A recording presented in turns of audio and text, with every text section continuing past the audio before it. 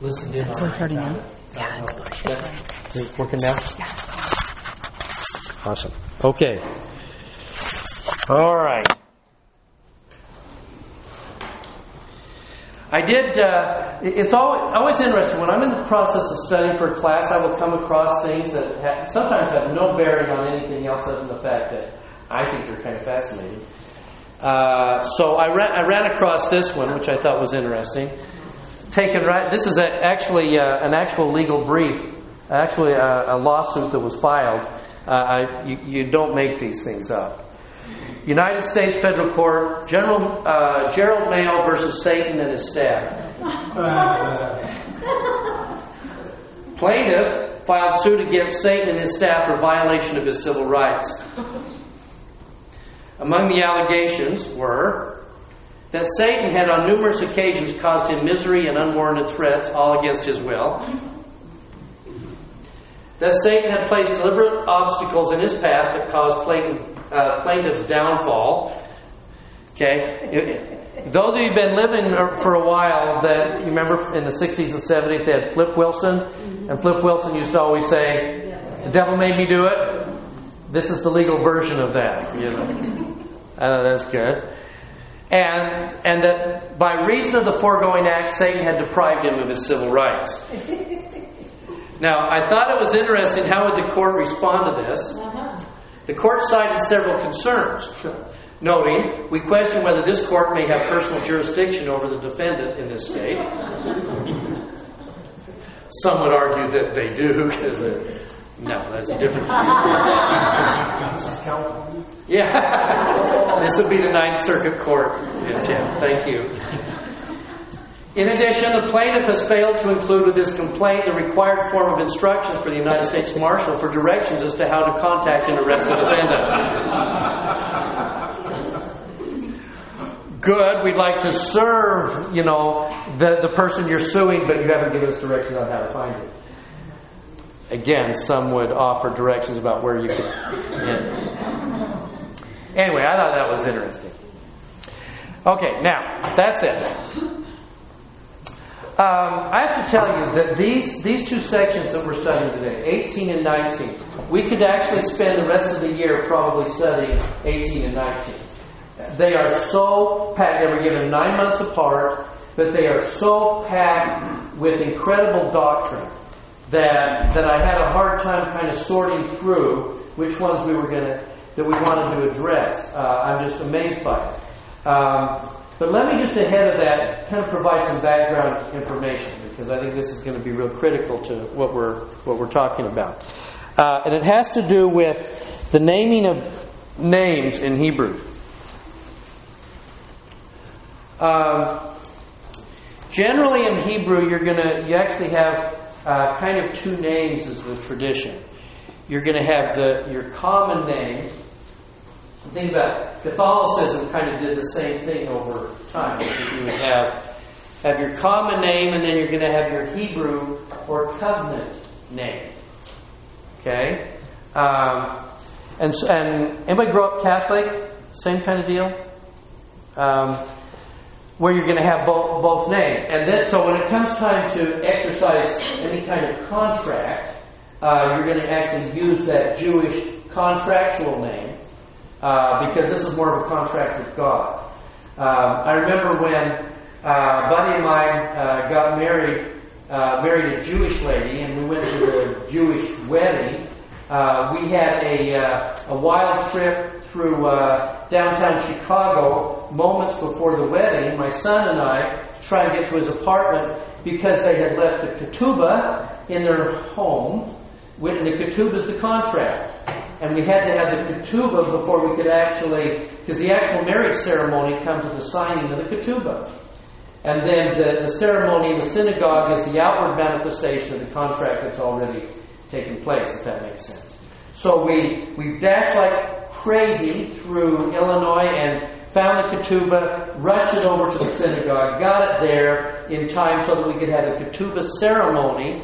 And we would then, so I was there when we were reading the ketubah, and the contract is being passed back and forth between husband and wife, the signing off on this, and the Hebrew names are the ones being used in the contract kind of situation. Does that make sense? We as Mormons would know absolutely nothing about having two sets of names, our common name and our contractual name, right? Of course not. So the contracts use the covenant name. And by the way, do we see that throughout history? Was there actual, if you think about the patriarchs, did they have their name, and then when they covenant with the Lord, that they were then given a second covenant name? Like who? Jacob and Israel. Abraham, Sarah, Sarai. What about Joseph Smith? Yes. Let's get to that one in a second. Okay? And by the way, if you're Jewish, you wake up every morning and you're supposed to every day read the Shema. The Shema is in Deuteronomy 6. And Shema means the name. So you're supposed to get up in the morning and read again the name. O God, He is God, Thou art God, I will have no other gods. And that's the Shema, meaning the name, Hebrew for name. What about Adam and Michael? Adam and Michael is another one. Noah, Gabriel,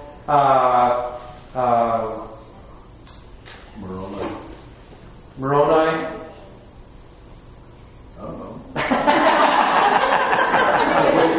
We were waiting for you to give us the other name.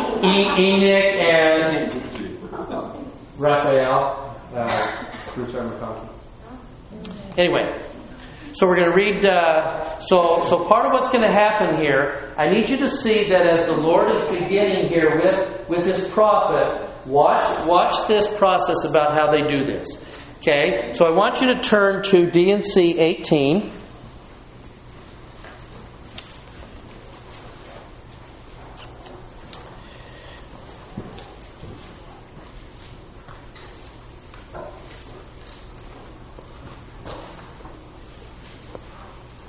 Joseph Smith wouldn't have revealed his new name, would he? Oh, I think, well, hold on here. Let's go to verse 8. Remember, this is given to remember the background here, this is given to the three witnesses. And specifically to Oliver and David Whitmer, saying to them, we're going to need you, and he's going to get into this, we're going to need you to go find the quorum of the 12. And the job of finding the quorum of the 12 fell to the witnesses. Okay? So 18 is actually given to the witnesses. We believe this is just prior to them receiving the Melchizedek priesthood. By the way, let me step out of this since it's not going to be part of the lesson. I'm going to start doing side things here. Anybody know the circumstances we think now behind the what was going on when they received the Melchizedek priesthood? Seems that Oliver and Joseph were in transit. Right. And apparently the prophet had been nearly carrying and dragging Oliver because they were being, their life was in their jeopardy. Absolutely. What happened is that we believe that they were, we think in Colesville, I think, and that they were preaching. And a mob gathered, and so the local constable gathered them into his house, and he said to them, I think you're in danger. It's not good. You guys need to get out of here. And they actually snuck out like a back window and then took off across country and traveled all night long. And Joseph describes the fact that as they've been kind of scrambling through the backwoods, that long about dawn, Oliver's exhausted, and he's literally kind of dragging Oliver along. And there's a point at which Oliver says, "Can't go any farther, I'm pooped," and they sit down to rest. And apparently that's the moment when then apparently Peter, James, and John come and bestow the Melchizedek priesthood. Joseph then says, the rest of that trip, Oliver seemed to not be so tired. anymore. They were kind of get up and they were able to finish their trip out there. So that actually came from a journal entry of a man that heard Joseph Smith relate that story. Why would the Lord do that? Do what? Well, I mean, why would you receive something so important under those extreme circumstances? That's a really good question. Why under those extreme circumstances? That would be the moment. That's a really good question. I don't know. This is given section 18 is given just prior to that, intimating that it's about to occur. Okay, and we know from a dating kind of thing that it would have happened just prior to June 15th, 1829. So we have our time frame, and we know where they were, and all of the traveling fits apparently with that as well. Where was it in translation? You know? They would have just finished the translation. So they were done. Yeah, right. Actually, I would say, what a better time when you're in a lot of turmoil and life is crazy, and what a uplifting experience, Could be. It's the spiritual strength and That could make some sense. Yeah. And kind of symbolically of doing all that you can do on your own. And now that's that moment. Yeah, for you symbolically, you've now covered everything. You're exhausted. You kind of got to the end of that, and now here comes the priesthood on top of that. I like that. Okay. All right. Verse 8. So, marvel. Now, by the way, so if we're going to look at David Whitmer, we're going to look at Oliver Cowdery, we're going to look at Martin Harris, all of these guys are older or more educated or something than this backwoods country boy. And again, all along the way, even right up most of his life, Joseph is going to be surrounded by people that so often are going to go, really? You use that kind of language, or the way that I've seen you write, or that, the way you were talking, that's kind of awkward. And there's so much of this polishing process that Joseph was such a rough stone rolling down the hill.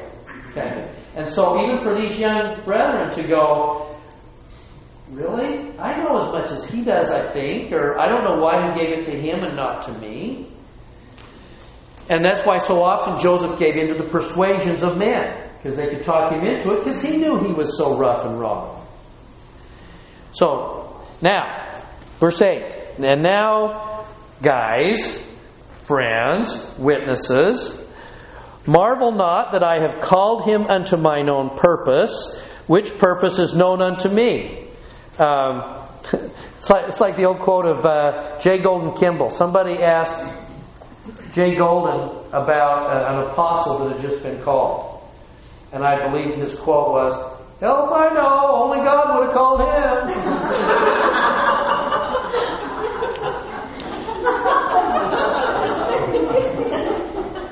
And now, don't quote me. Oh, that's on recording. And now, marvel not that I have called him unto mine own purpose, which purpose is known in me. They couldn't figure it out. It's known in me, but you guys don't know it. Wherefore, if he shall be diligent in keeping my commandments, he shall be blessed unto eternal life. And then here it comes. You ready? His name is Joseph. Now, wouldn't they have known that? Well, of course, Lord, we know his name's Joseph. What's he saying here? Here comes his covenant name. His name is Joseph. Now, when he went to the temple, did he get another one? I don't know. But as far as this was known as far back, that's why you go to 2 Nephi 3, and you have the Lord declaring, his name shall be Joseph, and he'll be named after the Joseph and after his father. I can always remember 2 Nephi 3 because there are 3 Josephs. Okay. So he will be known as Joseph. And this will be contracted. It's what he's going to be known throughout all the annals. And there's a covenant. So anytime that the Lord starts talking about names, he's not just pointing out something. There's a covenant and a contract about to take place. You guys don't understand why, but first of all, his name is Joseph. So here's the covenant. Now watch how he does this. Now hop down to 21.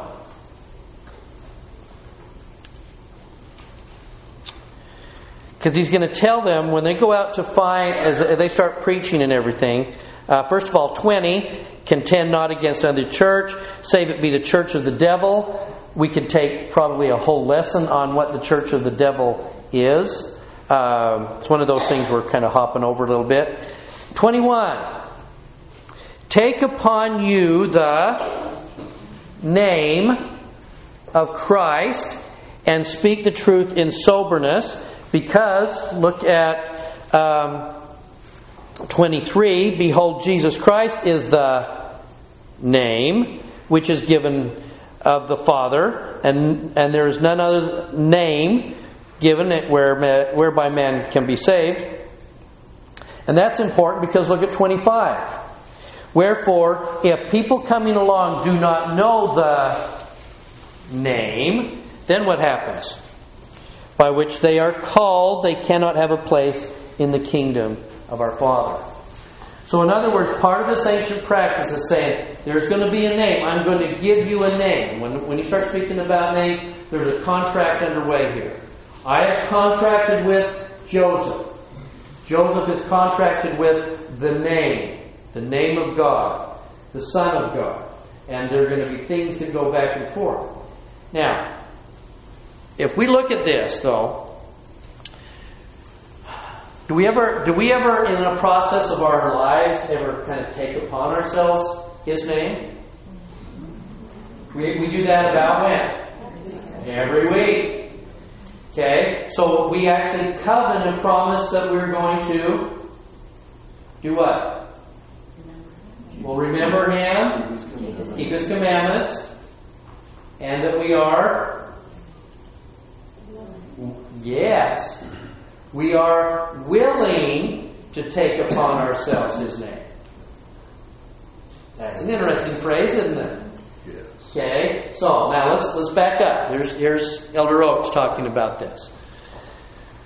One of the obvious meanings of taking upon ourselves His name renews a promise we made when we were baptized. Okay? Don't we sometimes say to little 8-year-olds, you're now a member of His church, you're now supposed to be a good example, you're different, you've somehow changed, you're a member of the church. Okay? As a second obvious meaning, because he's going to give you about 4 layers of this. A second obvious meaning, we take upon us our Savior's name when we become members of the church. A third meaning appeals to the understanding of those mature enough to know what a follower of Christ, that a follower of Christ is obligated to serve Him. As we're serving, how do we take upon ourselves His name? How does that work? Yeah. We become His representative. Yeah, meaning what? That we act in His name. Meaning we're going to do everything that He would do, and that we become His proxy. Yeah. He can't be here. I will do it. Not just the things He will do, but the way He would do it and why He would do it. That's the hardest part for us. So often we spend most of our life being obedient, and we may be grumbling about having the home teacher visit teacher, grumbling because we have to go to another meeting or something like that. And we're there, we're doing it, but then if we're going to really then become like Him, ultimately we get to the point that we love and serve for the same reason that He loves and serves. Our desires become one with His. Does that make sense? We're taking upon Him. And I think that's kind of what it is that Alma is talking about in Alma 5 when he talks about, have you received His image in your countenance? You have become Him. You glow like He does. You love like He does. You serve like Him. You have not just taken on His name, you have taken Him on. Does that make sense? But He's going to covenant with you first to do that. Who am I going to have be my proxies? Who's going to do what I do? My people who carry my name. And I will give my name to those that I've covenanted with. Okay? Now, there's another layer though. It is significant, Elder Oak says, that when we partake of the sacrament, we do not witness to take upon us the name of Christ. we witness that we are willing to do so. I don't know if you ever thought about that in the sacrament of prayer. Okay? What would be the difference? We thought we had, right? And in a sense we have. He's saying there's a deeper level at which we are willing, meaning we haven't yet. Right? What would that be? Yeah. Oh, I don't know. Or we haven't yet as completely as we're going to. Well, I think that every week there's the question of whether or not we're going to take the same upon us that week. Maybe the week before we tried really hard. This week we're going to try really hard. I wasn't a very good representative this week. I didn't do that well this week. So every week we get a new chance. To start over. I like that. Yeah. Well, there's certainly covenants that we haven't taken on yet that we should partake of in order to take the temple covenant. Yeah. Isn't it Elder Bednar that David talked about that, where he talks specifically about the sacrament and how we're just willing, that's what we covenant to do, but as we go to the temple, That's right. So that's why the beauty of the layers of this thing is the fact that we have already done so at a variety of levels, but it's preparing us for that ultimate taking upon ourselves our name, where the greatest, most powerful covenant occurs. Okay, and that's what he's saying. Willingness to take upon us the name of Jesus Christ can therefore be understood as a willingness to take upon us the authority of Jesus Christ. According to this meaning, by partaking of the sacrament, we witness our willingness to participate in the sacred ordinances of the temple and to receive the highest blessings available through the name, by the authority of the Savior when He chooses to confer them upon us. And why we know that happens is that's the point at which we are then being given a covenant name. That is the ancient practice of covenant making. In fact, I would take it one step farther to say when we talk about we're going to go to the temple and receive our endowment, and an endowment is a gift of what? His name. Does that make sense? Because if we're going to go to the temple and receive an endowment of His name, you're going to be endowed with His name. Meaning, and again, we'll go back to the ancient Hebrew practice. To be given a name is to be given power. That's what it is. If you name something, you empower it with the attributes of that name. A name means something. You don't just name somebody just because. If you're going to give them, for instance, the name of an ancestor of yours, you want them endowed with all of those attributes of that ancestor.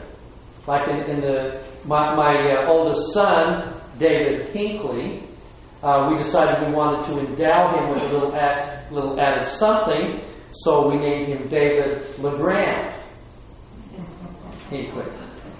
So that he would have an extra. And my daughter Kendi, mix of Kevin and Cindy.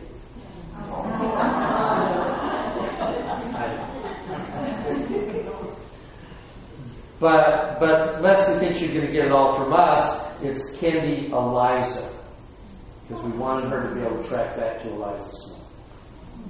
Okay. And we do that to say, hey, I give you a name so that you will have added power from that. And the temple was meant to be that. If you're going to be given a contract name, it means to Joseph, you were going to be named Joseph, not just because of your father, but because of Joseph. You were going to be the seed of Joseph, and the power of Joseph, and the covenant of Joseph.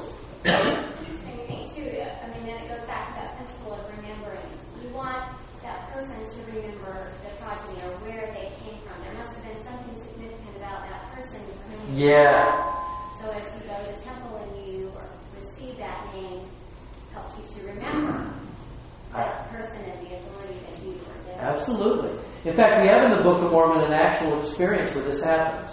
Remember, Helaman, as he's getting ready to die, and he's going to bring his sons, Nephi and Lehi, and he's going to say to them, I gave you these names, why? so that you would remember our first fathers and all of that kind of thing. Okay? So, what's happening here, part of this process, is foreshadowing the fact that the Lord is trying to teach, whether there were other discussions at this time for those brethren, I need you to understand something about this rough-hewn prophet. He is my prophet. Here's my covenant between Joseph and my name. And that exists. And because of that, there's power that will flow in this city. And this is open to all of us. We have covenant possibilities. To take upon ourselves His name, to have His image in our countenance, and to be literally filled with the power of the name. That's why the whole thing is so critical. And it's going to be especially critical when we get into this next section of 19. Now building on that, I think it's also interesting of the story, and maybe you might want to tell it about Joseph F. Smith, who has gone to the Saturday. Yeah, that's true. I connected that. That's kind of interesting. You remember and we've talked about it in here, the story of Joseph F. You remember when he's a young lad on his mission in Hawaii, and he has the dream. No, that's not Joseph F. That is George Albert. That's George Albert that sees his father George A. Grandfather. Yeah, he says, "What have you done with my name?" Yeah, well, also he's going to say, "What have you done?" And then he can say, probably, "I've never done anything that would sully your name," kind of thing. All right, let's keep going. That's going to be important as we hop over. I'm going to give the background to 19 in just a second, but I want to just, because we're going to go back and forth between 18 and 19. So here comes 19. And 19 is going to say, as this incredible section begins, the Lord is going to say, first of all, He's going to tell us what? Who He is. He's going to give us His name. He's going to tell us what His name means. Okay? I am Alpha and Omega. Meaning what? The beginning and the end. And, by the way, so I am A, if we're going to say it today, I am A and Z. And B and C and D and E and everything in between. Okay? I am Alpha and Omega, Christ the Lord. I am He, the beginning and the end, the Redeemer of the world. And then we get... He's actually going to do a little description here. Okay? Now, somebody's got... want to start with this, verse 6? You got that? Okay. Nevertheless, it is not written that there shall be no end to this torment, but it is written endless torment. Okay, so now we're going to get this little description, and it's going to come, and you've heard this, but let's look at this. And I want you to think of it in the context of understanding a name. That a name implies power, and a name gives power, and a name describes the person. And doubt. And part of what he's going to say is, so let me tell you a little, I'm about to unlock one of the secrets of godliness. And it is a mystery. Mysteries being what? Something that just hasn't been revealed yet, right? You're about to get a mystery. Here comes the mystery. And he says, you've read that there is endless torment. By the way, which is really a fun concept through an awful lot of the Book of Mormon.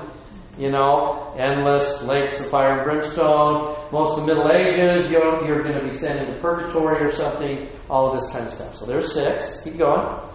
Again, it is written eternal damnation.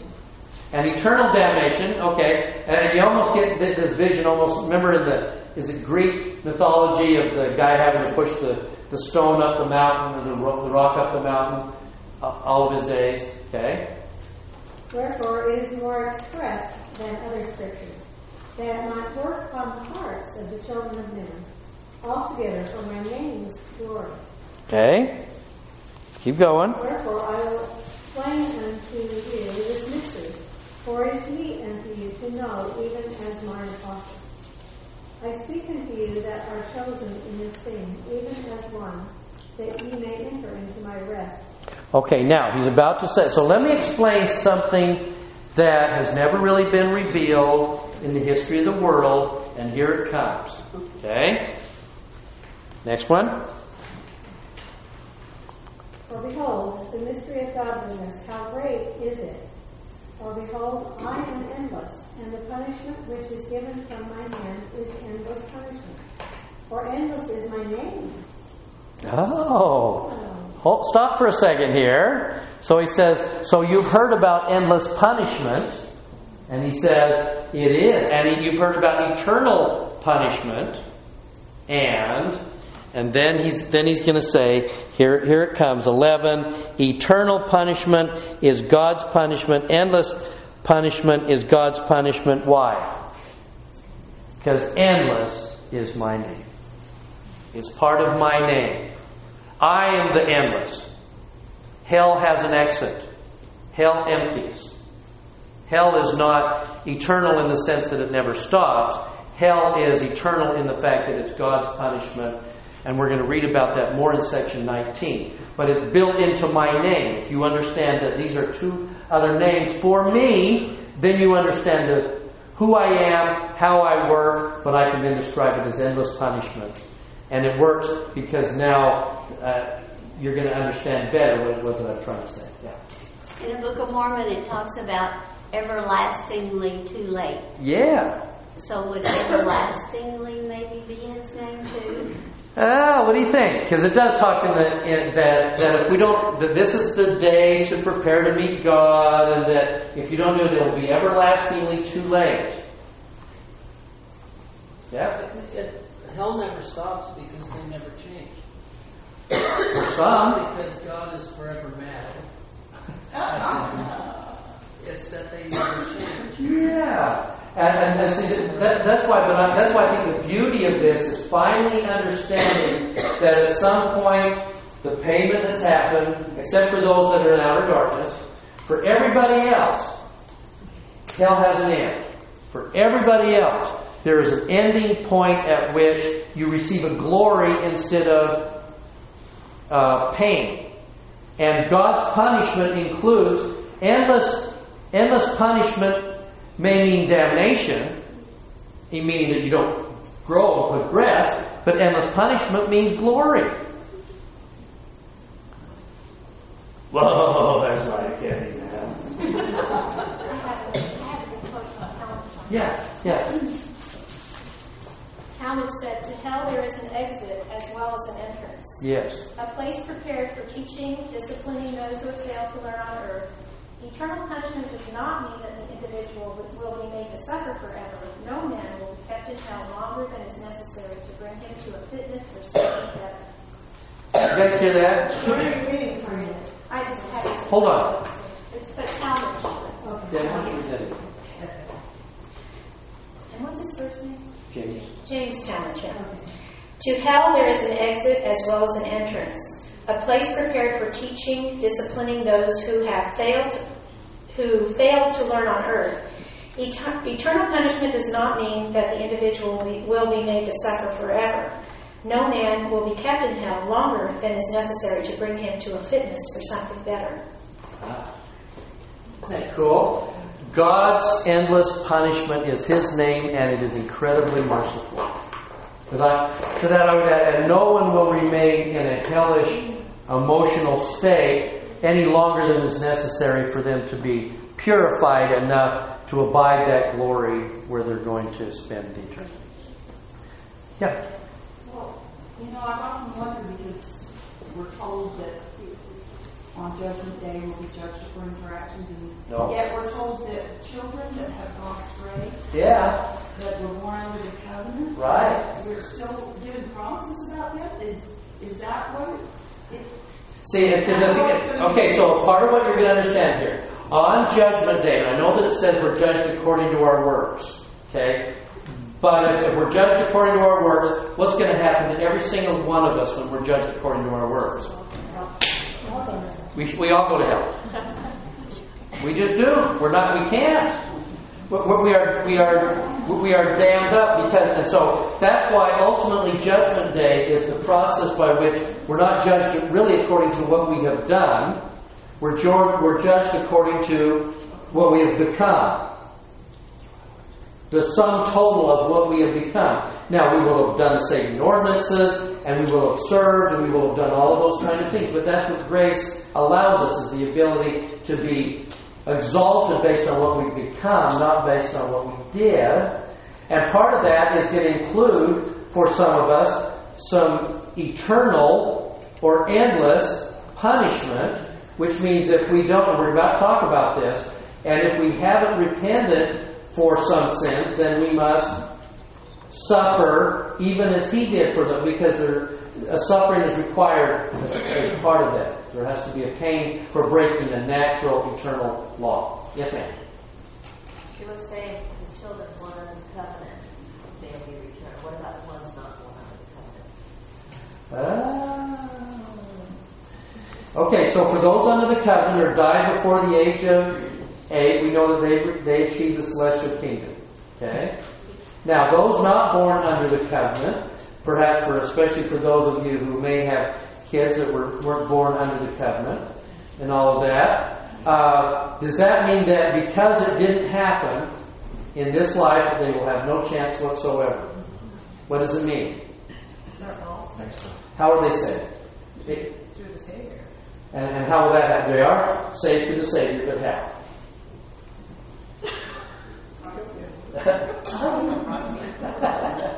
Because they're... I don't know really, but somehow everyone will have the opportunity to have a temple work done, and I think everyone will have the opportunity to be sealed. Yes. Two parents. Yeah, that's why ultimately sealing becomes, especially in the case of a divorce, sometimes you get people who get divorced, and it's like, well, what happens to our adult children or something who were born under the covenant, and now the sealing is broken? Well, the ordinance has taken place. It's there, whether it's in this life or the next. The ordinance of sealing must take place. And then we get to the millennium and everything is about them. Or what happens if I divorce this guy and I really, really don't like him, but we're still sealed, and then we're going to get to the celestial kingdom. So now I'm really kind of bolted to this guy, welded to him forever, and I'm going to be miserable if I got to live the rest of my eternities with this guy. Well, and I hope he breaks some commandments, so he'll have to go to another kingdom. But what happens if I don't like him and he repented, so now he can't be kept out because he kept the commandments. So now I really am stuck with him, even though he's a nice guy. I still don't like him, and I can't believe I'm going to be mashed because we were sealed and because I was welded to him, to the him forever. Yes, ma'am. It's funny, we were just talking about that. There is a new policy put out with the church now. Before a cancellation could occur, a woman would have to be in a position where she could remarry. Yep. That is no longer the case. Yep. Really? Yep. A woman, they get divorced, they have been married in the temple, she can request a cancellation without having any prospects of marriage and any potential to be sealed to another person, and the church now is granting those cancellations. If the guy, for whatever reason, if it didn't work out, so, being sealed to some ball and chains is no longer an option. So the church is kind of just basically saying, you know what, the Lord will take care of it in His way. It's just important that the ordinances take place. That's right. So that the contracts can happen, the power can happen, the blessings can happen. Don't worry about it. But it is nice the fact that this is a significant change, and I think, and your husband would say better, but I think it's only happened within the last few months. We're talking about something happening this year. That's pretty significant. Yes, ma'am. Okay, you've heard it say the Deus Ex Machina, that's in a book that is where the author comes in and they say something like at the end of a plot when it looks as though there's no way for it to be fixed. I really believe that Heavenly Father is that. What does it mean again? It literally means the God from the machine. So, which is really the author, saying the author comes in and kind of saves the whole thing. And heroine at the end, I really believe God is that a lot of these things that we don't fully understand, He is going to be that Deus ex machina. It's alliterative. Isn't that great? So in other words, I guess all I'm trying to get to here is, you can see why it is that we could spend like all semester on this stuff. Because sometimes I hear from some of you and just go, well, Brother Hinckley, that was a little on the deep side today. Yeah, but this is that chance. If you come ready to be taught here, there are some things that we're looking at some deeper doctrines here, but it's true, and I bear witness to you it's true. But isn't the church just amazingly, wonderfully kind and nice to people? I mean, if I was one of those women, I just think that would be such a wonderful thing to be able to have that. Well, but not only that, the mercy of the church. But if you'll also notice, and this is critical, but let me just take a step back. I know we're wandering a bit here. We were talking. It's important that you understand again. When we look at early church history, this is where people sometimes get snagged with church history. They look at it like, well, they were doing this, and then we did it, and it changed, and then they did something else, and it changed. And you get this sense, this evolution of the church, and how it's growing and changing to meet the needs and times of the saints. And look at what's happening now. There is another evolution that says, divorce is increasing. We need to know how we're going to handle this. And now watch the church say, we're adapting, we're growing. That doesn't change the core gospel doctrine principles, but we have to deal with the saints that we're dealing with and give them practical solutions. And the church continues to evolve and change and grow. Isn't that cool? Okay. Yeah. Even if we hadn't been allowed to break that seal, I could not imagine a merciful God making us live with someone that we really do not. Makes no sense, does it? I don't think it all is going to iron out in the end. And by the way, sisters, part of that too is, let's say that you kind of like your husband, but he drives you nuts in a few certain areas, and you've had to you love him enough that you put up with the other stuff. Okay? What's going to happen by the time you get to the celestial kingdom? He will be purified and he will become like God, right? Meaning, all of those little obnoxious habits that we do, they will be gone by then. So you're not stuck with like eternal snoring or something. I think it's, I had a sister-in-law who dated a guy and found out that he was HIV positive, and he had battled with same-sex relationships. And they were very, very, very prayerful about what they should do. And they both felt very strongly like they should go get married and get sealed in the temple. Wow. And both he felt that way, she felt that way. And they did, and they were married for like about a year and a half. And then and they were very kind to each other. It was never, one day, but over time, he just came to feel like he was stopping her eternal progression. She could not have children with him, and she couldn't do things. And so they actually did eventually divorce, and it was a really, really hard situation for my in-laws to go through, because they felt very much like, why would you have received an answer to get sealed in the temple? Yeah. And then this to all happen. And it was really an interesting process to watch all of them go through it. And bless her heart, she was great. She had to journal through it all and shared it with us. And it really came down to the Lord wants obedience, and the Lord and the willingness for us to receive those sacred covenants and do what we are supposed to do. And the guy that she married has never remarried, and he does still have still struggles. He still has those issues, but at the same time, there's been a willingness shown, and I think that's sometimes we have to think about that with the gospel. It's not all the nuts and bolts. It's that we're being obedient and we're trying. Yeah, part of what I'm looking forward to in the millennium is the ability to sit down with, I don't know, remember the quorum of the 12, Peter or Andrew or, something, and go, why? Why did I get this answer to do this? I know I got that answer and it blew up in my face.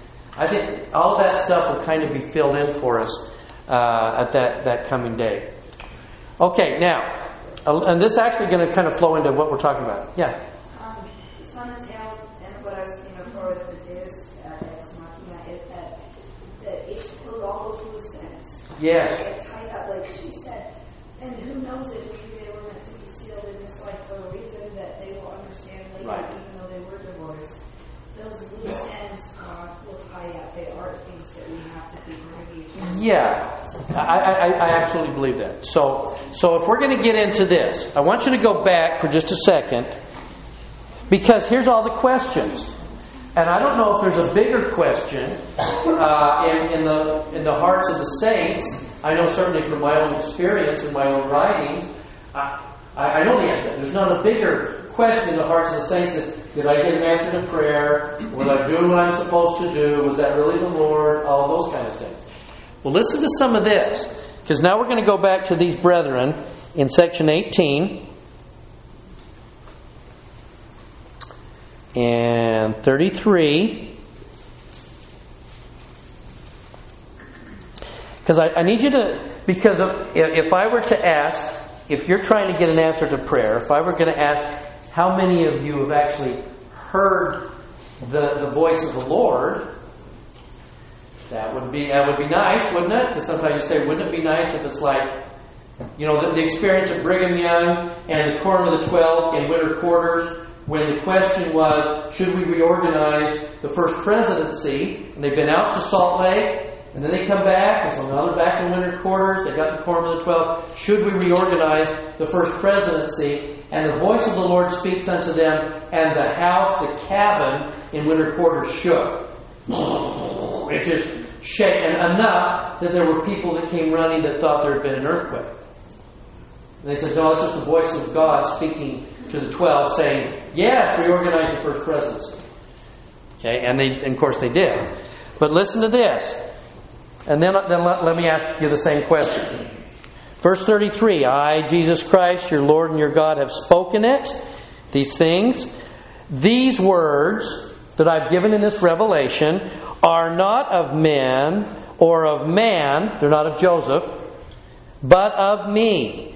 For, and listen close, it is my voice which speaketh them unto you, for they are given by my Spirit unto you, and by my power you can read them one to another. Now, I'm going to tell you that has two meanings. If I've got it, but you're welcome to hop over to section 128, verse 20. This is Joseph writing in. He's in a cramped attic in a house in Nauvoo that was just down the hill from the Nauvoo temple, and he's in hiding. And we get this magnificent 128 that we're going to study probably this time next year. But he says, and again, verse 20, what do we hear? Glad tidings from Cumorah, an angel from heaven declaring the fulfillment of the prophets, a voice in the wilderness of Fayette, Seneca County, declaring the three witnesses to bear record, the voice of Michael. Then he's going to say, verse 21, and again, the voice of God in the chamber of old Father Whitmer in Fayette, Seneca County. We heard the voice of God speaking to us in the chamber of Father Whitmer's house in Fayette. Remember last week I showed you a picture of that chamber. This Revelation 18 apparently, from what we can gather, was given, at least either backed up by or possibly the entire thing by the voice of God.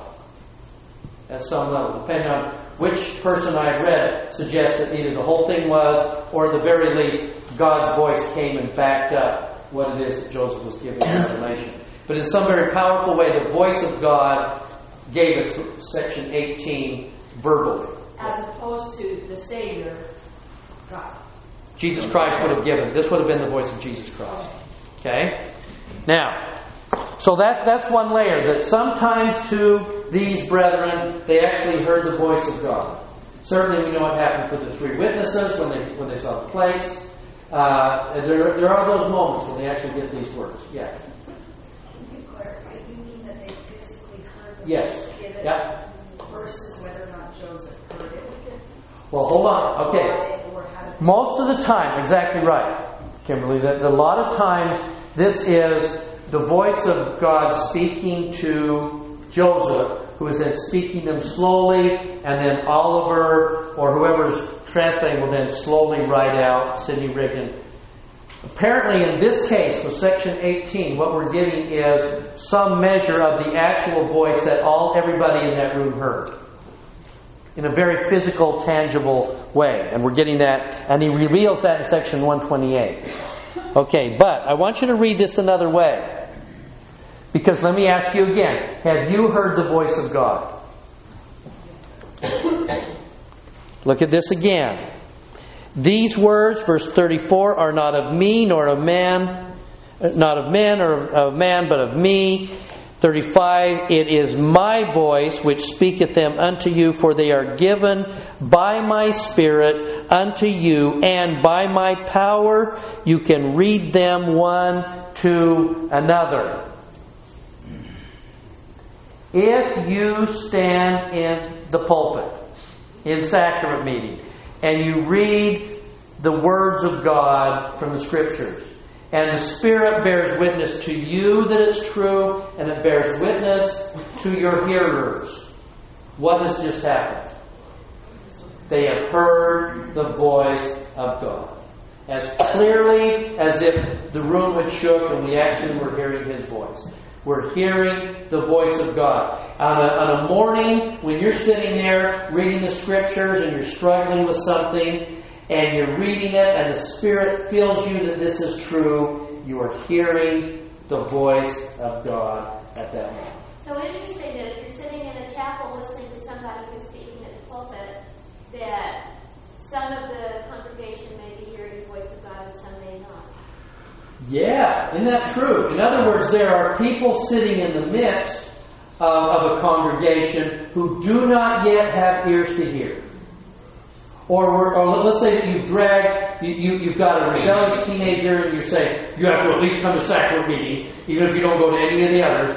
At least while you're living in my house, you're going to have to come to sacrament meeting. So you drag them there and they're sitting there and they're texting their friends and the person that's preaching this powerful doctrine and you're being uplifted by it and your teenager is going, how much longer do I have to be here? I hate LOL. And they're in a place where the voice of God is speaking and they're not hearing. I think that's a beautiful example. You're nodding off. Or you're nodding off. That's right. You were there and you're like, oh, Elder Keel, what did you mean by that?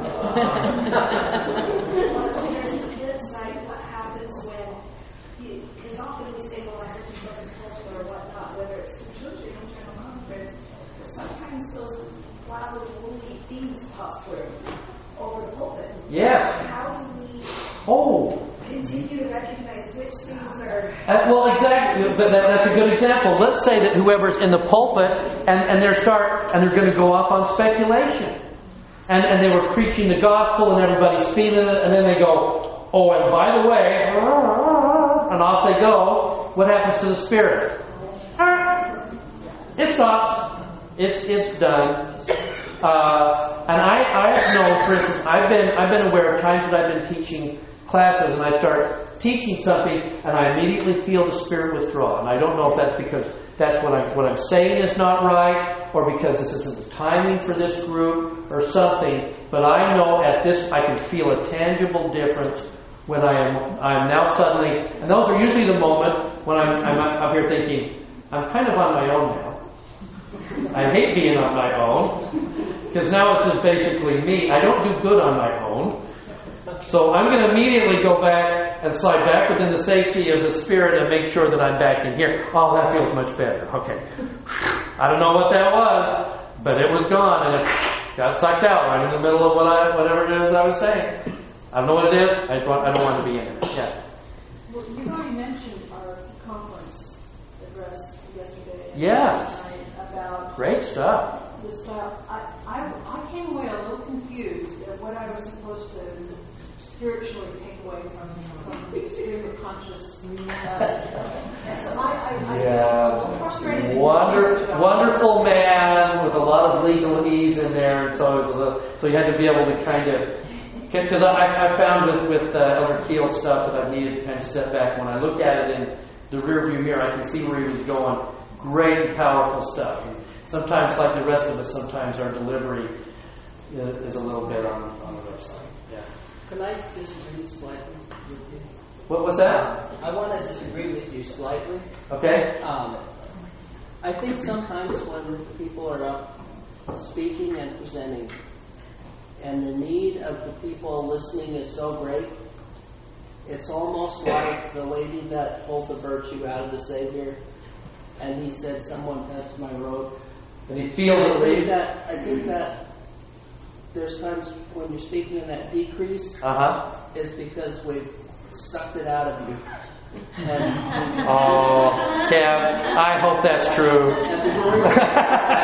I'm just saying, before you retreat, ask him if it's that the need of those listening is so great that they've. I like your answer better. I mean, just stop.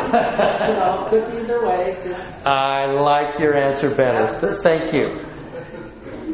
Okay. Now, we got 20 minutes. Yeah. In regards to her comment, yeah. One time after state conference, I talked to Professor Wild and I said, "I really like to talk, but I don't know if I remember what you said." Right. He said, "You will through the Spirit." Yes. And I realized I just need to pray. Help me to know what I need to remember or learn from that. Because, you can't capture everything. Right. But Heavenly Father knows what we need anyway. And even if we didn't get it that time, He'll help us. He'll get the message to us that we need. I'm always interested in the Institute class that we do the morning after General Conference. And you guys all listen basically to the same General Conference topics.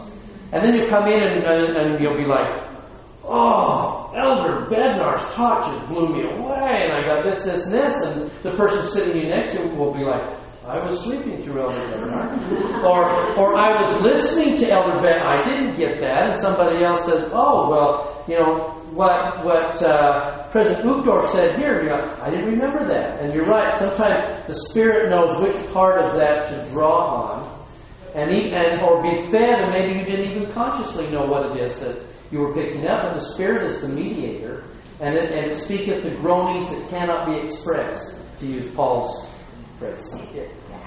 Yeah. I understand that's the beauty of the difference of personalities and why it's different. This makes you relate better to what they say, and he understands that, and that's why he makes it. Yeah, I think that's absolutely it. Okay, now let's go back because I want to kind of finish with this. Back to 18.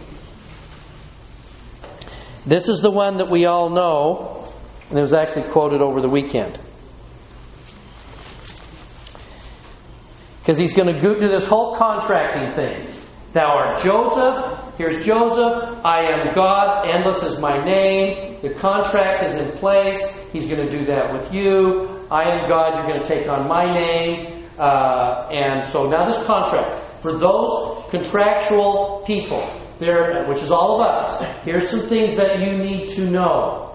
Both about you and about the 12-year-olds in your Sunday school class that are driving you berserk, and your kids that don't want to get ready for school, and the neighbor that plays their music too loud, and all of this. Okay? Here it comes.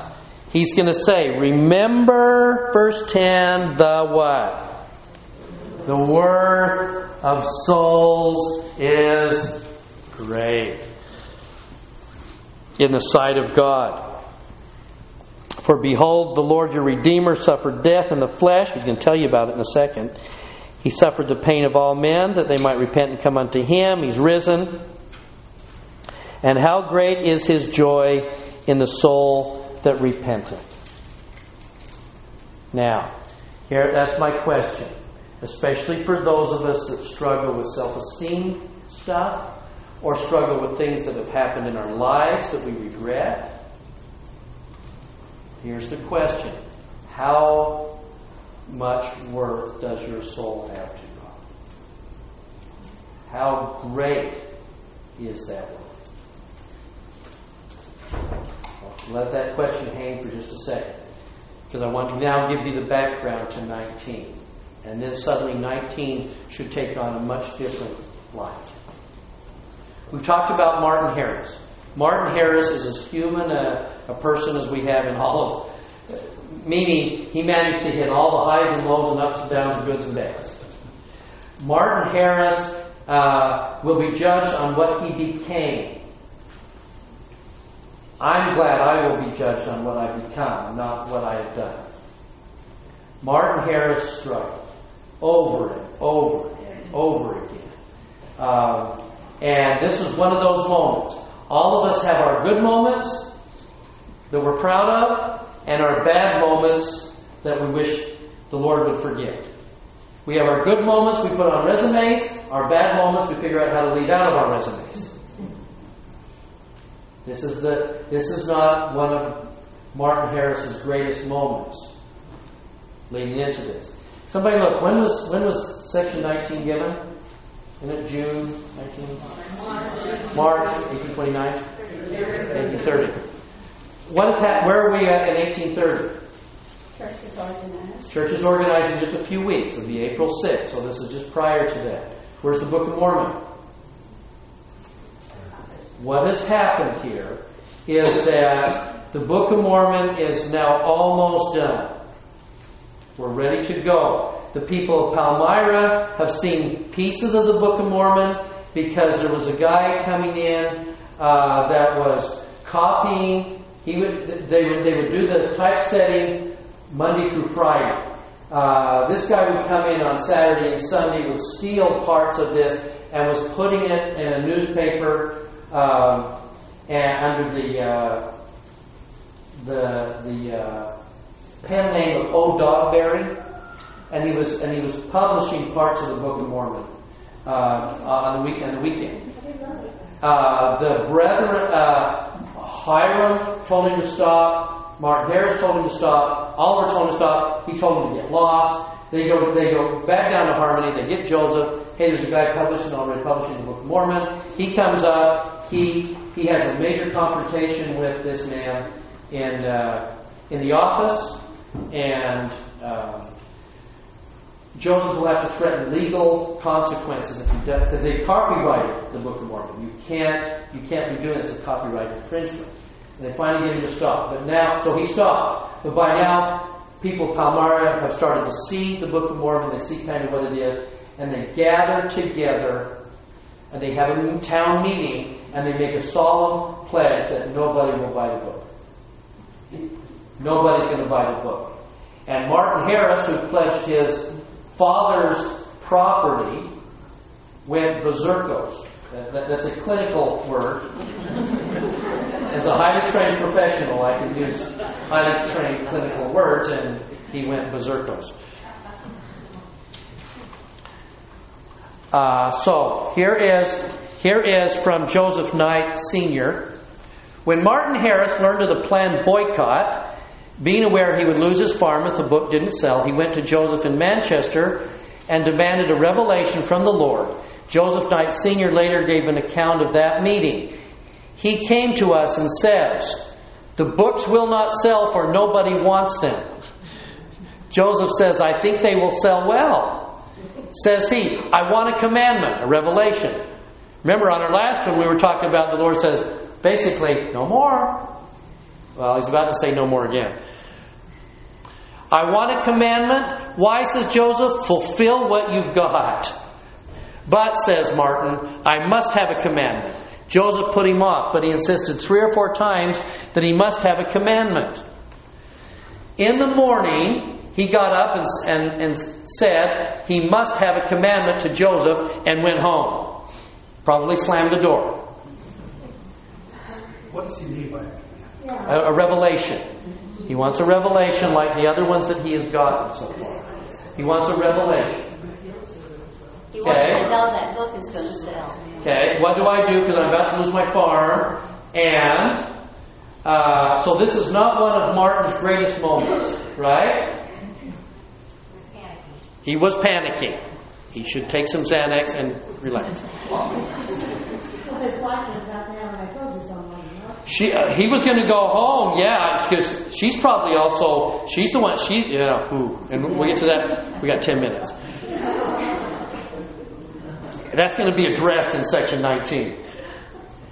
Okay, so listen to this. So at that moment, how does the Lord respond?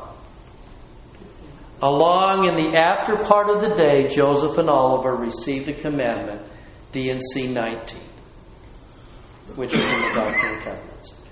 The magnificence that is section 19 about the Savior's, this is the only first-hand account, the autobiographical account from the Savior of what He went through in Gethsemane. This is the only one. Everything else is other people writing about it. This is His words, what He went through during the atonement. And it comes on the heels. To Martin Harris. Now let me ask again. How great is the work of a soul?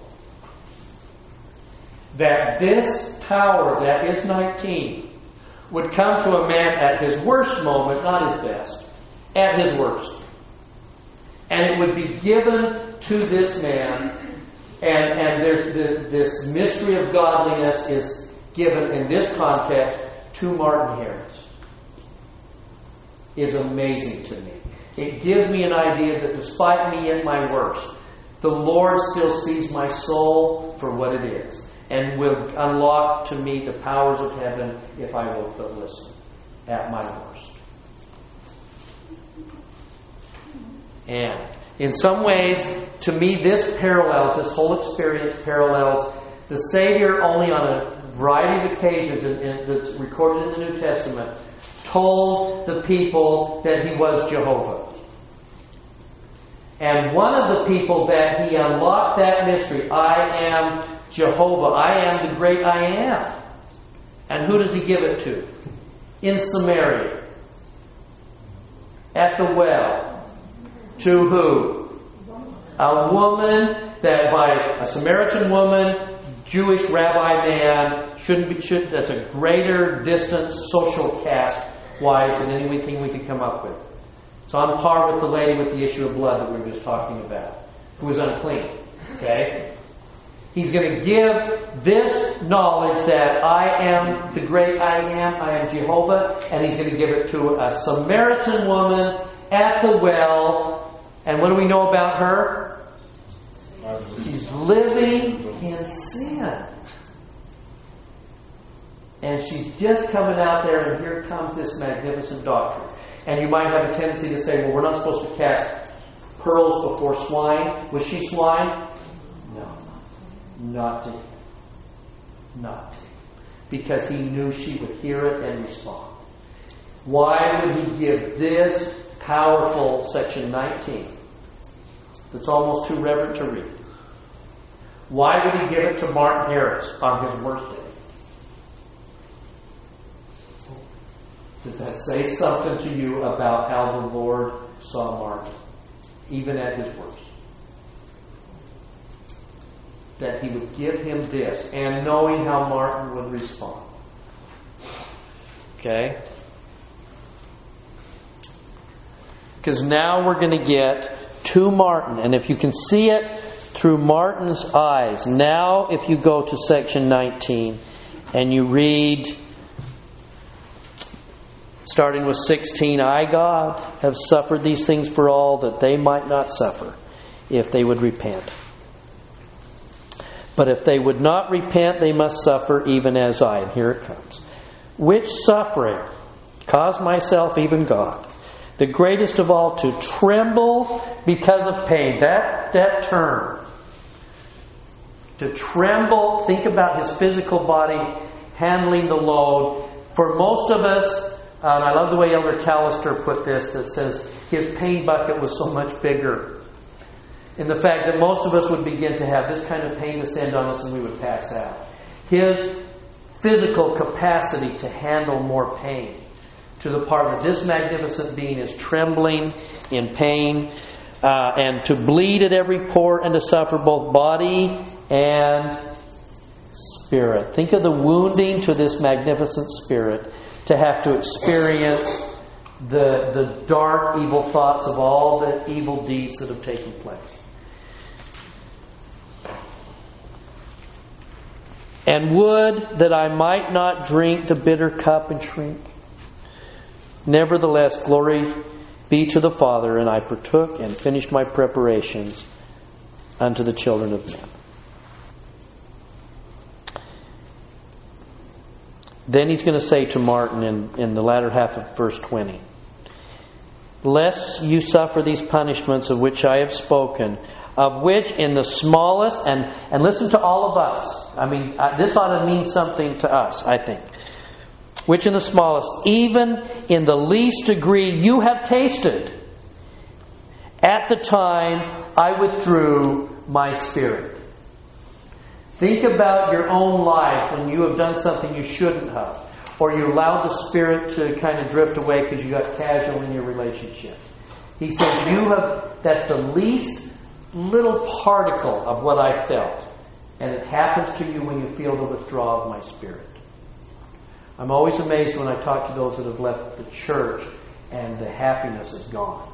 And for whatever happy face they want to put on it, it's gone. And they know it. And he says, now you've gotten a small taste. And again, he's given this to Martin Harris at his worst. What does the Lord have for you at your worst? Does He still love you? Does He see your soul for what it is at its worst? He does. The worth of a soul is great in my sight, he says, because I know you. And I know your capacity for Godhood and exaltation, even on those days when it's your worst. I know who you are. I know what you're capable of.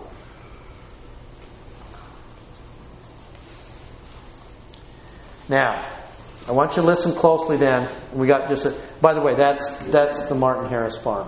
You want to see where the now he's going to give him some directions, and I think this is stuff that needs to go to us. Do you want to know where Martin was? Do you want to know how much he's struggling? Look at 25 and 26. Oh my! Martin, and remember, he's married to a dear lady who would go down to Harmony and trash Joseph and Emma's home looking for the plates, who would hide and conspire with 116 pages. I assume life at home was difficult. They had a dysfunctional marriage. And what he's going to hear is, and again, Martin, and here it comes. In the same concept, you just heard what I went through. First person autobiographical account of the atonement. Martin, I command thee that thou shalt not covet thy neighbor's wife, nor seek thy neighbor's life. Now, I believe, given who Martin ultimately was, I don't think he was murderous. But I do think that he was coveting a lifestyle. It seems better over there. It seems quieter over there. It seems less contentious the next house over. And I'm coveting that life. Now, the Lord is going to do something interesting, and I'm going to recommend this to us as well. Because now we can say, don't covet your wife or that lifestyle. But now look at the next line. Not only that, Martin, do not covet your own property. Well, if I really like my computer, am I really coveting that? I'm not coveting. I know somebody else has got a better computer, but I'm not coveting there. I'm happy with mine. Is there a chance that we can covet our stuff? Oh, yeah. Yeah. I had...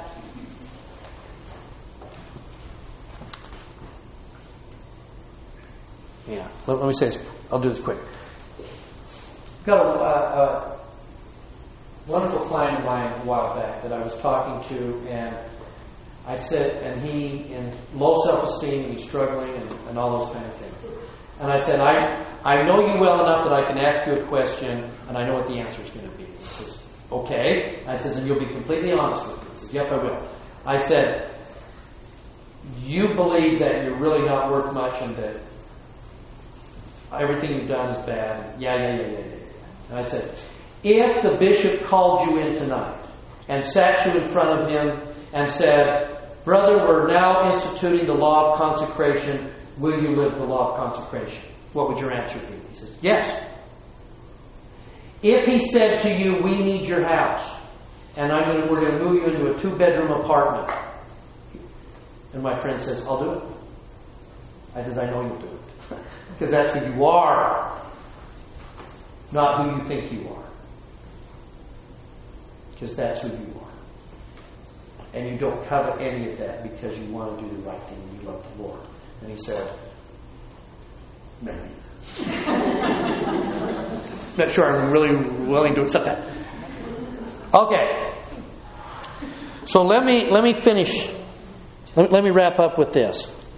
There's a couple of things more that I want to go, but I want to. Let's finish with this.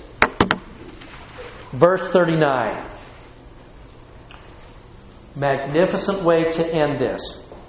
Oh, by the way, 37. Can't pass this up. The Lord does an interesting thing here. Now, Martin, speak freely to all, preach, exhort, declare the truth, even with a loud voice.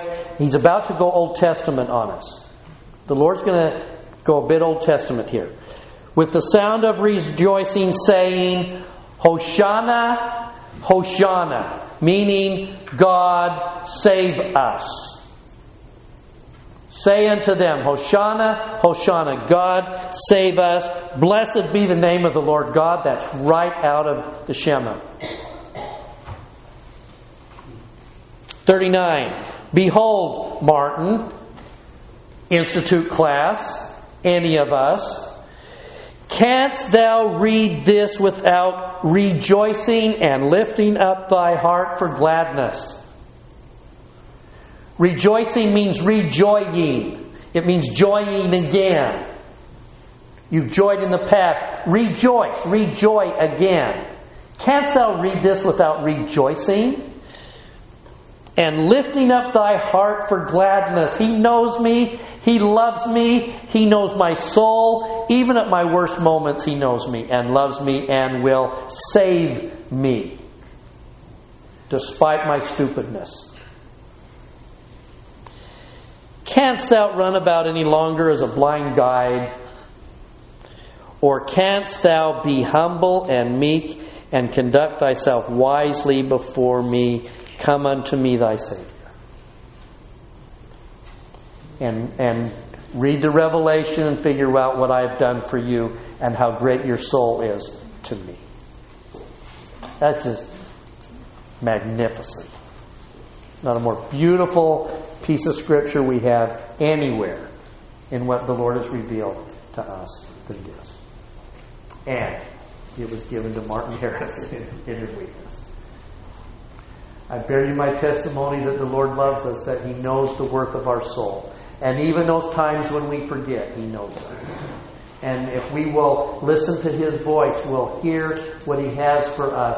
And most importantly, we will know how He sees us and how He wants to change us and fight our battles for us. And I leave that with you in Jesus' name. Amen.